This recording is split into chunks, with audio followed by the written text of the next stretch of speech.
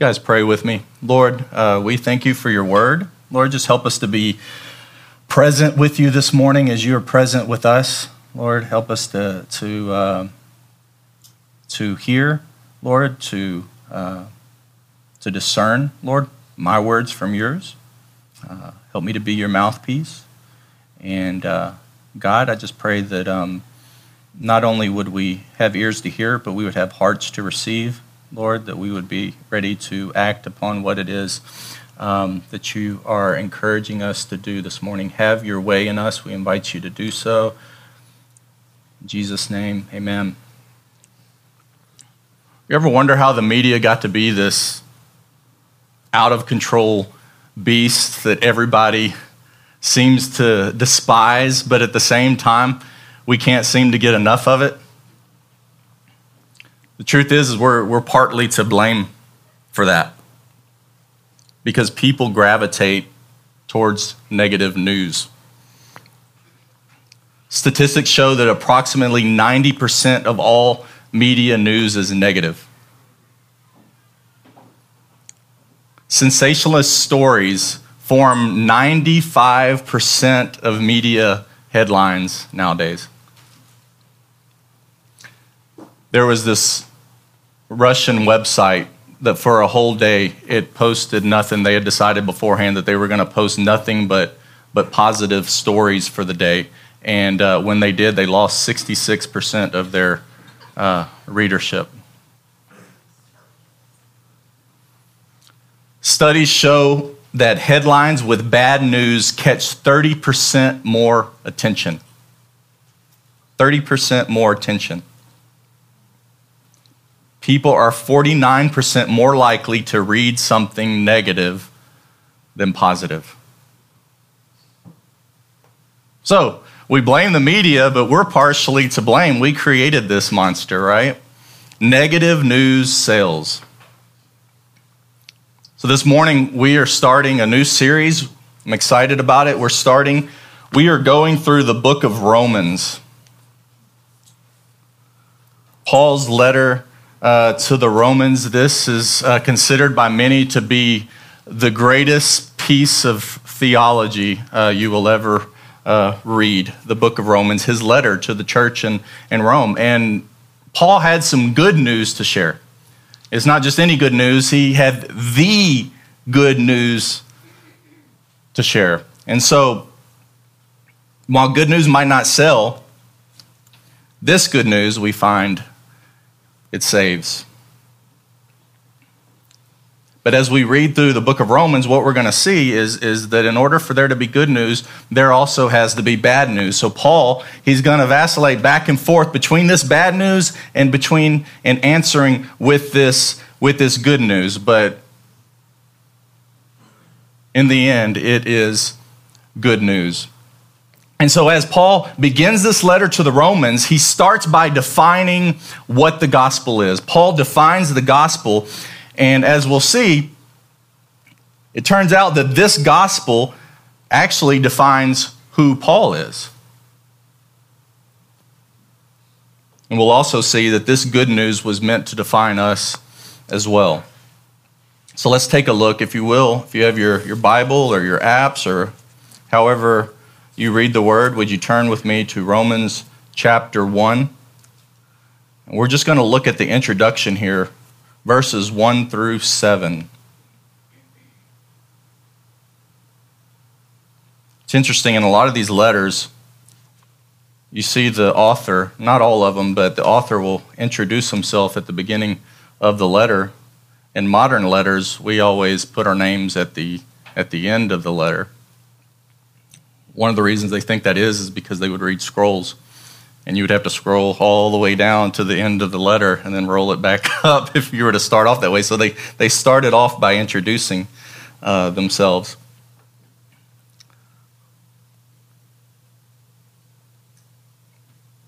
Okay, so it reads like this. It says, Paul, a servant of Christ Jesus, called to be an apostle, set apart for the gospel of God, which he promised beforehand through his prophets in the Holy Scriptures, concerning his Son, who was descended from David according to the flesh, and was declared to be the Son of God in power, according to the Spirit of holiness by his resurrection from the dead, Jesus Christ our Lord, through whom we have received grace and apostleship to bring about the obedience of faith for the sake of his name among all nations, including you who are called to belong to Jesus Christ.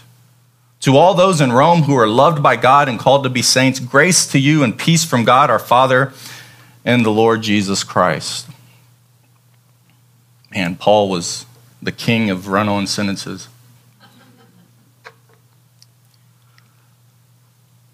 The gospel defines Paul. The gospel is the reason that he even writes this letter. And it's become his reason for existence. It's become his reason for living. The gospel has become Paul's mission statement, his purpose. He says, Paul, a servant of Jesus Christ. If you have maybe the King Jimmy, if you're reading out of that, it'll say bondservant.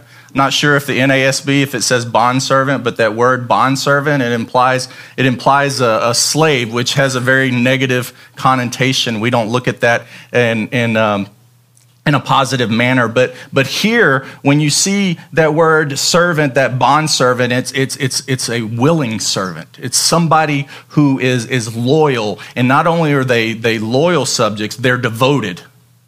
They're devoted. So when Paul says, think more in terms of when you think of servant of Moses was a servant of God. Abraham was a servant of God. David was a servant of God. But I don't want you to miss the devotion that implies. It's a servant, somebody who is willing to devote their lives to someone. You think about those movies back in olden times when one person would save another person's their life, and they would tell that person, they would say, I'm your loyal subject, I'm your loyal servant. My life is devoted to you. Paul saw himself as a servant. Paul, a loyal and devoted servant of Christ Jesus. That's how he defined himself. Called to be an apostle, a sent one. That's what that word apostle means. Now, in the Bible, we have what we call capital A apostles, and some say that there's also little a apostles still today, but the capital A apostles were those first ones that Jesus sent out, the 12, including, but also Paul, those who wrote the New Testament. Those are the capital A apostles. But that word, I want you to understand, that word means sent one. So in a sense, we are all sent ones. We have all been sent out by God with the gospel. But Paul is called to be a capital A apostle. He recognizes that, and he says he's been set apart for the gospel. What does gospel mean? Good word, good news, good tidings. Good tidings. It's good news. He has been set apart for the good news of God. Paul was defined by the gospel. This was his purpose. Do you know your purpose? Do you see yourself as a servant of Jesus Christ? Like, think about that. Not just a disciple, not just it's a big one, a child of God, not just a believer, not just a Christian. Do you see yourself as a servant of Jesus Christ? Can you say that about yourself? I am a servant. I am a willing, loyal, and devoted subject of Jesus Christ. Do you see yourself as that? There's two types of what I would call lordship salvation, and I feel like this term has been hijacked, and there's a negative connotation because there's this type of lordship salvation that is it's work-based and it's fruit-picking. So basically, it's judging people's morality, and by those morals, it's deciding whether who's lost, who's in, who's out, who's saved, who is not. And usually ends up working out is that the closer you are to somebody, the more you know, the better you know somebody, the more you see, we end up seeing each other's flaws, right? And so you struggle with so many individuals. Why aren't they serving the Lord like I am? And it's a works-based, fruit-picking salvation, and it's called Lordship salvation.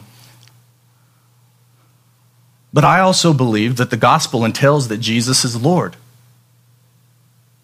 That, in a nutshell, is the gospel. You break it down to its bare bones, and it's that Jesus is Lord, that Jesus is the saving King. I'm stressing King there. But this type of lordship salvation, it's identity-based, fruit-bearing salvation. It's not judged on your works, it's judged on your identity, who you identify with. This type of servant is lovingly embracing Jesus as our authority.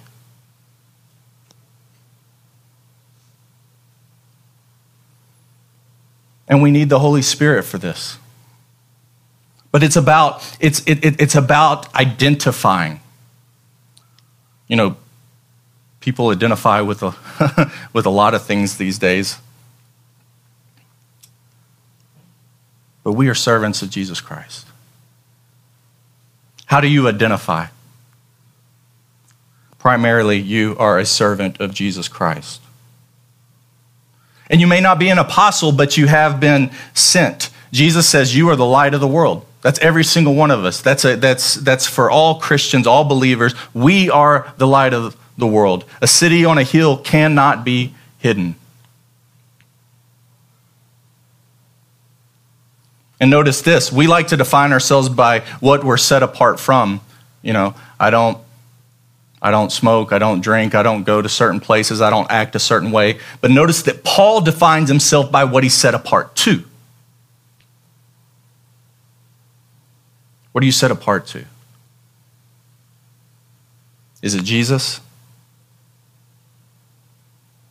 See, this gospel, it defines who Paul is. So if this gospel defines Paul, what defines the gospel?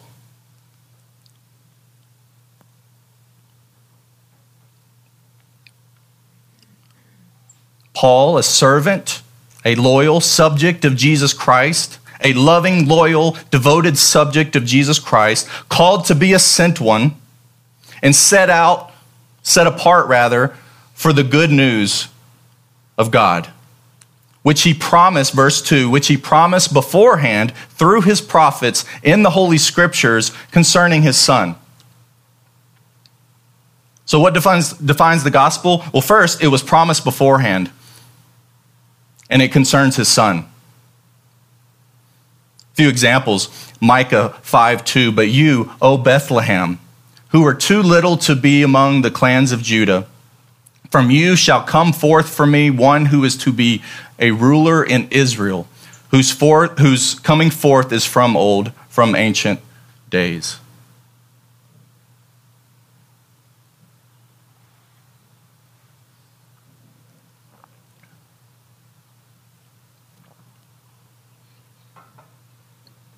Isaiah 11:2 says, "And the Spirit of the Lord shall rest upon him, the Spirit of wisdom and understanding, the Spirit of counsel and might, the Spirit of knowledge and of fear of the Lord." So we see there in the Old Testament, we see this prediction that there's going to be a ruler that's going to come out of Israel. And his coming forth is from ancient days, from of old. And that he shall have the Spirit of the Lord, and it'll rest upon him. He's going to have wisdom and understanding, the Spirit of counsel and might, all this coming from the Lord, the Spirit of knowledge and the fear of the Lord. Later in Isaiah 53, it says that this Messiah that's to come, this servant of the Lord, of God, he will be wounded for our transgressions. He will be crushed for our iniquities. And upon him was the chastisement that brought us peace. And with his stripes, with his wounds, those wounds that he would receive, we would be healed as a result. And then in the book of Daniel, Daniel has this dream. He has this night vision, and there's these beasts that are rising up, but we find that they are destroyed by the Ancient of Days, which is another word for God, a phrase for God. They're destroyed by God, the one who is seated on the throne, the Ancient of Days who is seated on the throne, destroys these beasts. And then Daniel says in verse 13 of chapter 7, he says, I saw in the night visions, and behold, with the clouds of heaven, there came one like a son of man. And he came to the Ancient of Days, and he was presented before him. So he sees this figure of a man, and he comes before God's throne. It says in verse 14, and to this man, to this one that was like a son of man, he was given dominion and glory and a kingdom that all peoples, nations, and languages should serve him. His dominion is an everlasting dominion which shall not pass away, and his kingdom one that shall not be destroyed. So what Paul is saying is that all of this about Jesus, this gospel, this good news of Jesus, it was all prophesied in the Old Testament scriptures. So time and time again, we see the scriptures pointing to the good news that Paul preaches. The good news of the coming of Jesus Christ. He would come from Bethlehem. The Spirit of the Lord would be upon him. He would be wounded for our sins, and thus we would be healed, and he would be given an everlasting kingdom.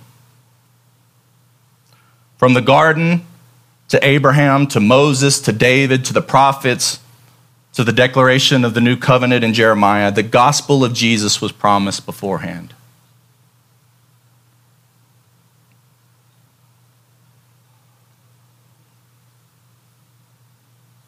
So back to our passage. It says, Paul, a servant of Christ Jesus, called to be an apostle, set apart for the good news of God, which he promised beforehand through his prophets in the Holy Scriptures, concerning his son, Jesus, who was descended from David according to the flesh. He was descended from David. You see, David was Israel's great king. The human Messiah, Israel's Messiah. Messiah means anointed one. They looked for an anointed one to come from David, a king to come from the lineage of David. Where do they get this from? 2 Samuel chapter 7, starting in verse 12, God says to David, when your days are fulfilled and you lie down with your fathers, when you die, David, I'm going to raise up your offspring after you, who's going to come from your own body, and I will establish his kingdom. He shall build a house for my name, and I will establish the throne of his kingdom forever. I will be to him a father, and he shall be to me a son. Now, if you're reading along, this is where it gets very interesting, and it can get confusing. The way prophecies work in the Old Testament, there's a near fulfillment, there's a far fulfillment, there's layers, there's textures, and a lot of times they overlap like this. Listen to what he says next. He says, when he commits iniquity, I will discipline him with the rod of men, with the stripes of the sons of men. Like, what does that mean? Well, Jesus, he didn't have any iniquity. Jesus was without sin. But Solomon wasn't. You see, this prophecy, it had initial fulfillment in David's son, his literal son. He would birth Solomon, who was going to build a house. He was going to build the temple for God. David wanted to do it. He wasn't allowed to do it because he was a man of war. So he says, you're not going to build this temple for me. Your son Solomon is going to build this temple for me. But this prophecy also says that he is going to establish, this son of David, he is going to establish his kingdom forever. Well, Solomon, he died just like everybody else. And in fact, with his sons, the kingdom was ripped in two. There was civil war. And then there became Israel and Judah. So his kingdom wasn't established forever. And eventually they would be taken captive by Babylon.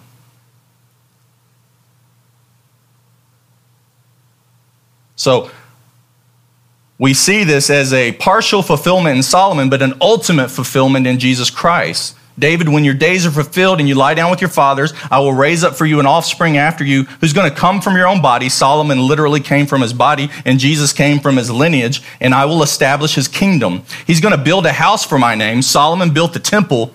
Jesus is building something way greater, the church.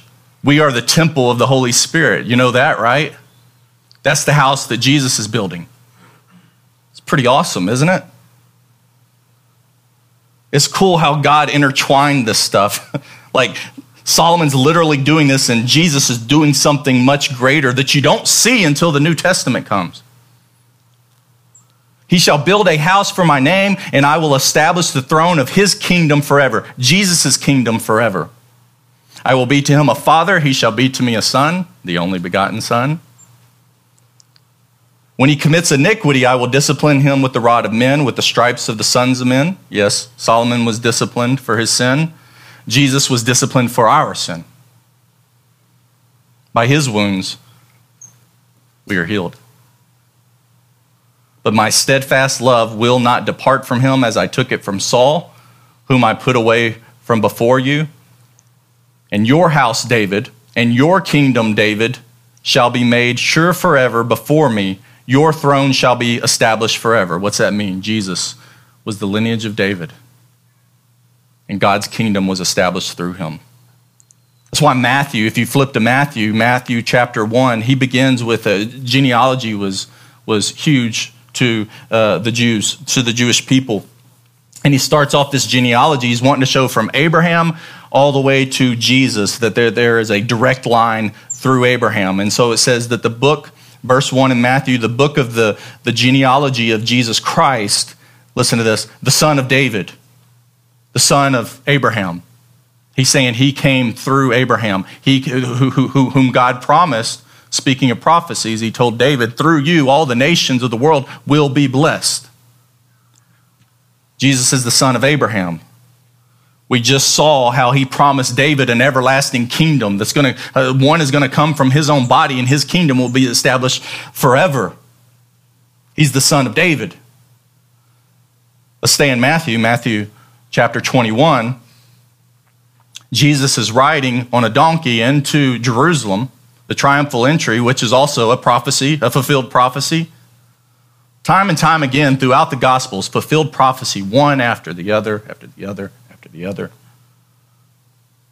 So he comes riding in on a colt, and the crowds are celebrating, and they're shouting, and they're welcoming him into Jerusalem, and the crowds, they shout, Hosanna, which is just a declaration of praise. Hosanna to the Son of David. Blessed is he who comes in the name of the Lord. Hosanna in the highest. Hosanna to the Son of David. You see, the Jews, they looked for a Messiah to come, an anointed one to come, a Christ. Christ and Messiah, it's the same thing. Christ is Greek for the Hebrew word Messiah. So Christ isn't Jesus' last name, in case you didn't know. It's Jesus the Messiah, Jesus the Christ. So even the non-believers in Jesus' day would say, we're looking for the Christ to come. He's Jesus the Christ. And so when they declare Hosanna to the Son of David, they're saying, this is the one that was prophesied about. This is the one that God told David would come after him from his lineage. This is our King. This is our Messiah. This is the Christ. Hosanna in the highest. The long-awaited one who's going to deliver us. Stay in Matthew, a chapter later, Matthew 22, starting in verse 41. The Pharisees, they're gathered together.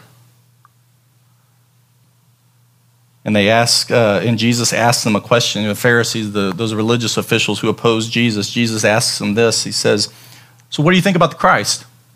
What do you think about the Messiah? Tell me about him. Whose son is he? And they said to him, the son of David. So even the Pharisees, even those who opposed Jesus, all the Jews were looking to the son of David. And so why do I say all that? Because Paul said who was descended from David according to the flesh. He's backing up his gospel. He's showing you this is the gospel. This gospel isn't something I made up. It isn't something completely new. It's why Jesus says, I didn't come to abolish the law. I came to fulfill it. The message that I'm bringing, the reason I came is a fulfillment of Judaism. It's not something completely new. We're not starting a new cult, a new religion. This is a fulfillment of the Old Testament prophecies. This is a fulfillment of the Old Testament, the law and the prophets. I am the fulfillment. And so Paul is saying that he descended from David. This Jesus did. Not only did he descend from David, verse 4, but he was declared to be the Son of God in power, according to the Spirit of holiness, by his resurrection from the dead, Jesus Christ our Lord. He was declared to be the Son of God by his resurrection. Peter, in his famous sermon at Pentecost, he says this about Jesus. He says, God raised him up, loosing the pangs of death. We sung about this morning. Death couldn't hold him. Loosing the pangs of death. Why? Because it was not possible for him to be held by it. Why? Because not only was he descended from David according to the flesh, but there was divinity within Jesus. Fully man, fully God. Death couldn't hold him. In John chapter 2, verse 18, the Jews said to Jesus, "What sign do you show us for doing these things?" So Jesus had just come into the temple. He was upset. He had overturned the money changers because they had turned God's house into a marketplace. And so the Jews are upset and they're saying, "Hey, what gives you the authority to do this? You think you can just waltz in here and do whatever you want? What gives you the authority to do this?" And Jesus said, "Destroy this temple, and in 3 days I will raise it up." Of course, they were confused because they thought he was talking about the literal temple of stone, but Jesus was talking about himself. This gives me the authority. When you see me raised from the dead, you will know that I have the authority.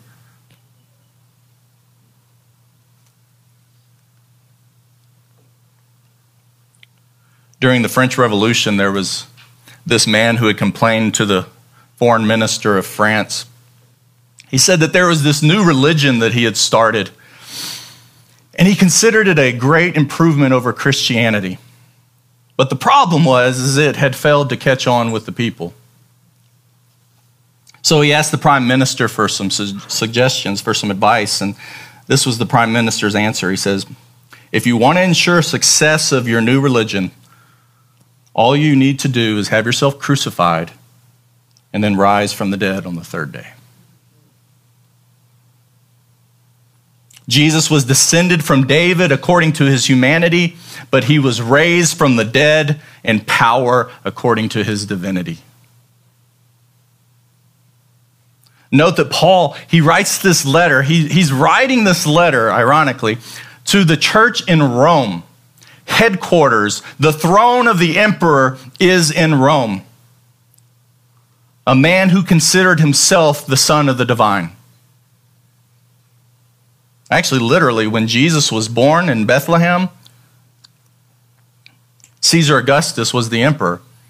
His adoptive father was Julius Caesar, whom he considered divine, and this is where it all started. And he considered himself the Son of God. Julius Caesar was God, and he was the Son of God. And so these Caesars had a habit of seeing themselves as divine. So Paul's declaration says, Caesar may call himself the Son of God, but God proved who his real son was by raising him from the dead. You see, he was declared to be the Son of God. He was already the Son of God. You understand this? It's saying he was declared, he was proven to be the Son of God in power according to the Spirit of holiness by his resurrection of the dead. And it's so cool to think that power and that Holy Spirit that raised Jesus from the dead dwells in us.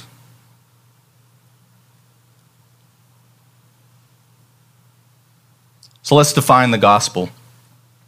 Skip Heitzig says that the Old Testament is the anticipation of Jesus. He says that the Gospels are the presentation of Jesus. He says that the book of Acts are the continuation of the work of Jesus. The epistles are the letters, like the Romans, are the explanation and the clarification of Jesus. And Revelation is the consummation by Jesus. N.T. Wright describes the gospel like this: the gospel is the royal announcement that the crucified and risen Jesus, who died for our sins and rose again according to the Scriptures, has been enthroned as the true Lord of the world. When this gospel is preached, God calls people to salvation out of sheer grace, leading them to repentance and faith in Jesus Christ as the risen Lord. This is the good news that defined Paul. This is the good news that he was set apart to. What about you? Does the gospel define you? He says that Jesus was declared to be the Son of God in power according to the Spirit of holiness by his resurrection of the dead. Jesus Christ our Lord, verse 5, through whom we have received grace, which means what? Favor. So Paul says, through whom, through Jesus, we have received favor and apostleship. We've been sent out. We've been shown favor, and thus we've been sent out. You ever thought about you get to go out and share the gospel? It's not something you have to do. It's something you get to do. That's how Paul saw it.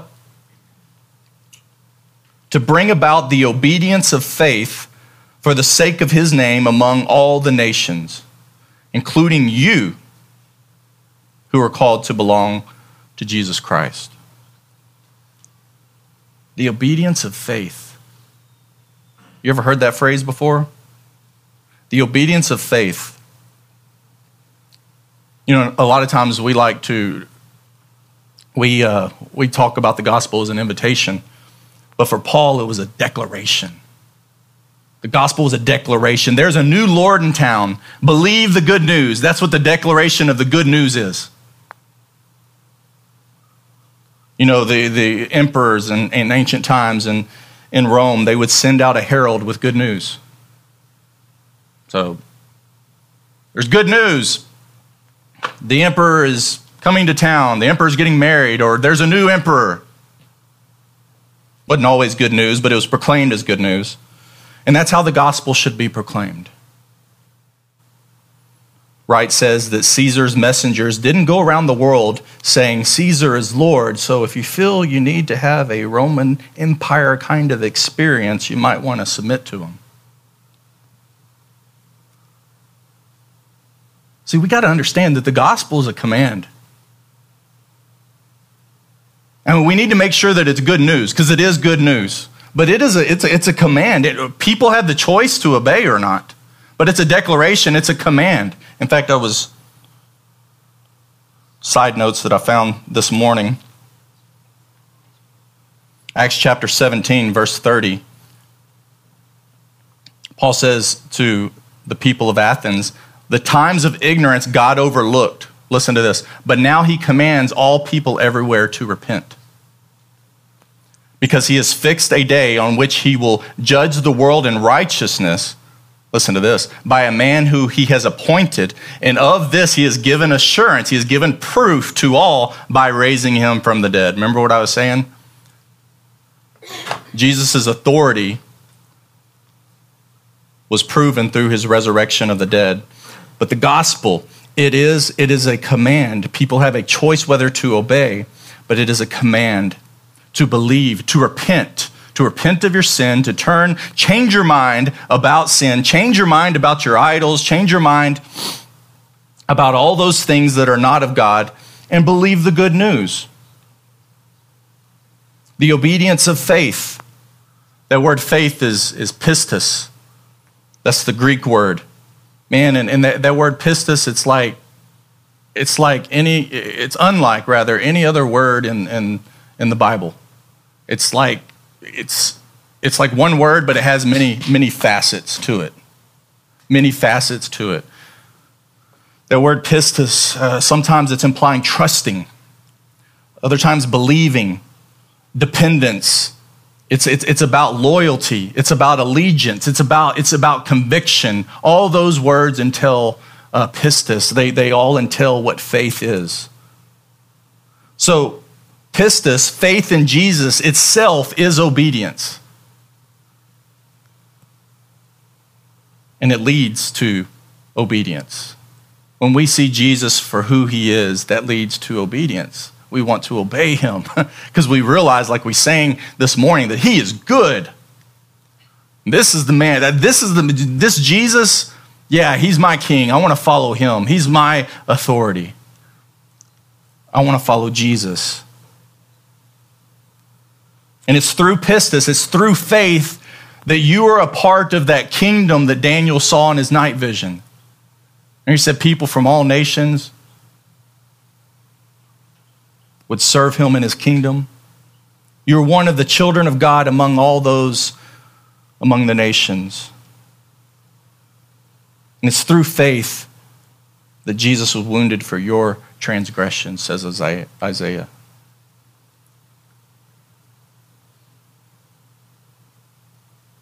And Paul says that through pistis, through faith, you are sacred.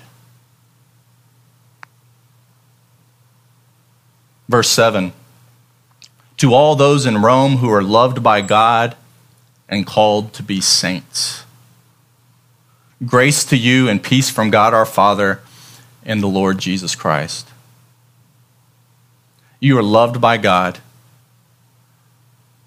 and called to be saints.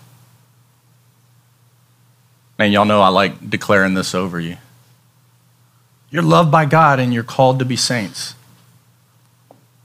Every single one of you, through faith, you are loved by God. You're already loved by God, faith or not. But you're loved by God and you are called to be saints. That's why I say we need to stop primarily identifying ourselves as sinners. Yes, we sin, but we are not sinners. That's what identity is about. If you identify yourself as a sinner, you're going to sin. So embrace that you are a saint. Yeah, if you had to do in order to become, then yeah, I would shy away from that term saint. But if you are, and therefore you do, my goodness, declare yourself a saint. Embrace that title, because that's what God calls you. You're called to be saints. To those in Rome, and so he's writing to the church, and so that includes us, who are loved by God and called to be saints. You were loved by God and you were called to be saints. It's not for the elite. It's for you. Do you believe that? The word saint, it means holy one. It means those who are set apart to God. Are you set apart to God? It means sacred. That is your identity by the grace of God. Not by any works you've done. When you called upon the name of the Lord, he forgave your sins. He washed them as far as the east is from the west so that he could take up residence in you. He needs a clean space to come into. My goodness, if it was my works, there's no way God could take up residence in me. But the gospel says he can. The blood of Jesus says that he can. He's washed my sins away so that I would be his sacred space so that he could come and dwell in me. I am a saint. I'm embracing that. I encourage you to do it as well. It's not arrogant. It's your identity because you're loved by God.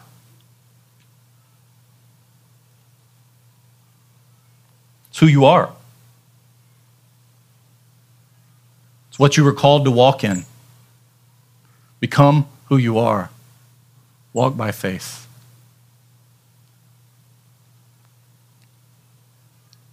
So this gospel that we've defined, it defines Paul. Does it define you? So I'll leave you with that. What's God stirring in you this morning? And if he's stirring something up, I encourage you to pay attention to it and hold it before God. And I'll close with how Paul closed his opening greeting, but we'll close the message this morning with it, with this blessing. Grace to you and peace from God our Father and the Lord Jesus Christ. Let's pray. Father, we thank you for your word. Lord, we thank you for your gospel. God, I thank you for this wonderful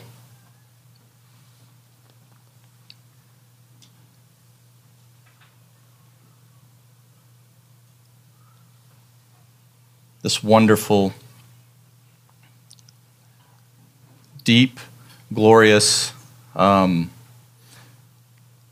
letter that we're about to dig into. Lord, I thank you for putting these words on Paul's mind, Lord. And as we dig into this letter over the next several weeks and months, Lord, I pray that it would be clear, that your gospel would be clear, and Lord, that you would feed us that great manna from heaven, Lord, and that we would be satisfied in you.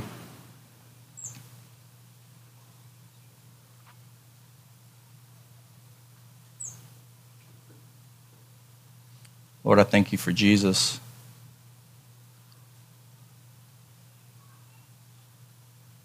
Who is the answer, who is the solution, who is descended from David according to the flesh and declared to be the Son of God in power, the Spirit of holiness by his resurrection of the dead. Lord, we thank you that you raised him and set him in that place of authority, because he is exactly what this world needs.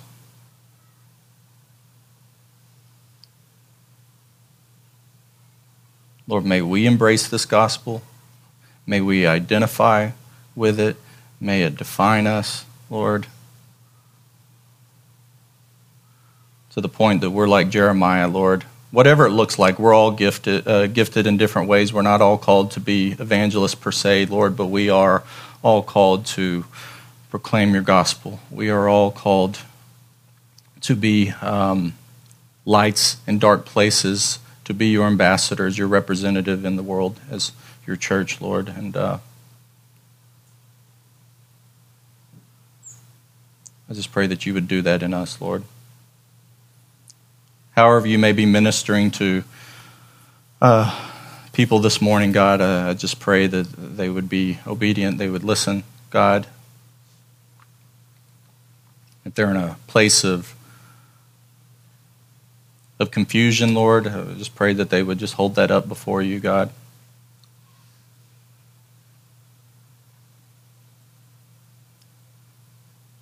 Or if there's anybody who needs healing, whether it's physical, mental, spiritual, Lord, pray that they take it before you this morning. Lord, I want to lift up our friend Gideon, who's in the ER this morning, and just, Lord, I just pray that you would touch him, God, and Lord, one, calm his spirit, but Lord, that you would heal whatever's going on inside of him. Give the doctors wisdom, Lord, and just bless Gideon, Lord. And as we lift it up to your throne room, this request, Lord, just pray that you give him the peace that surpasses all understanding. In Jesus' name we pray.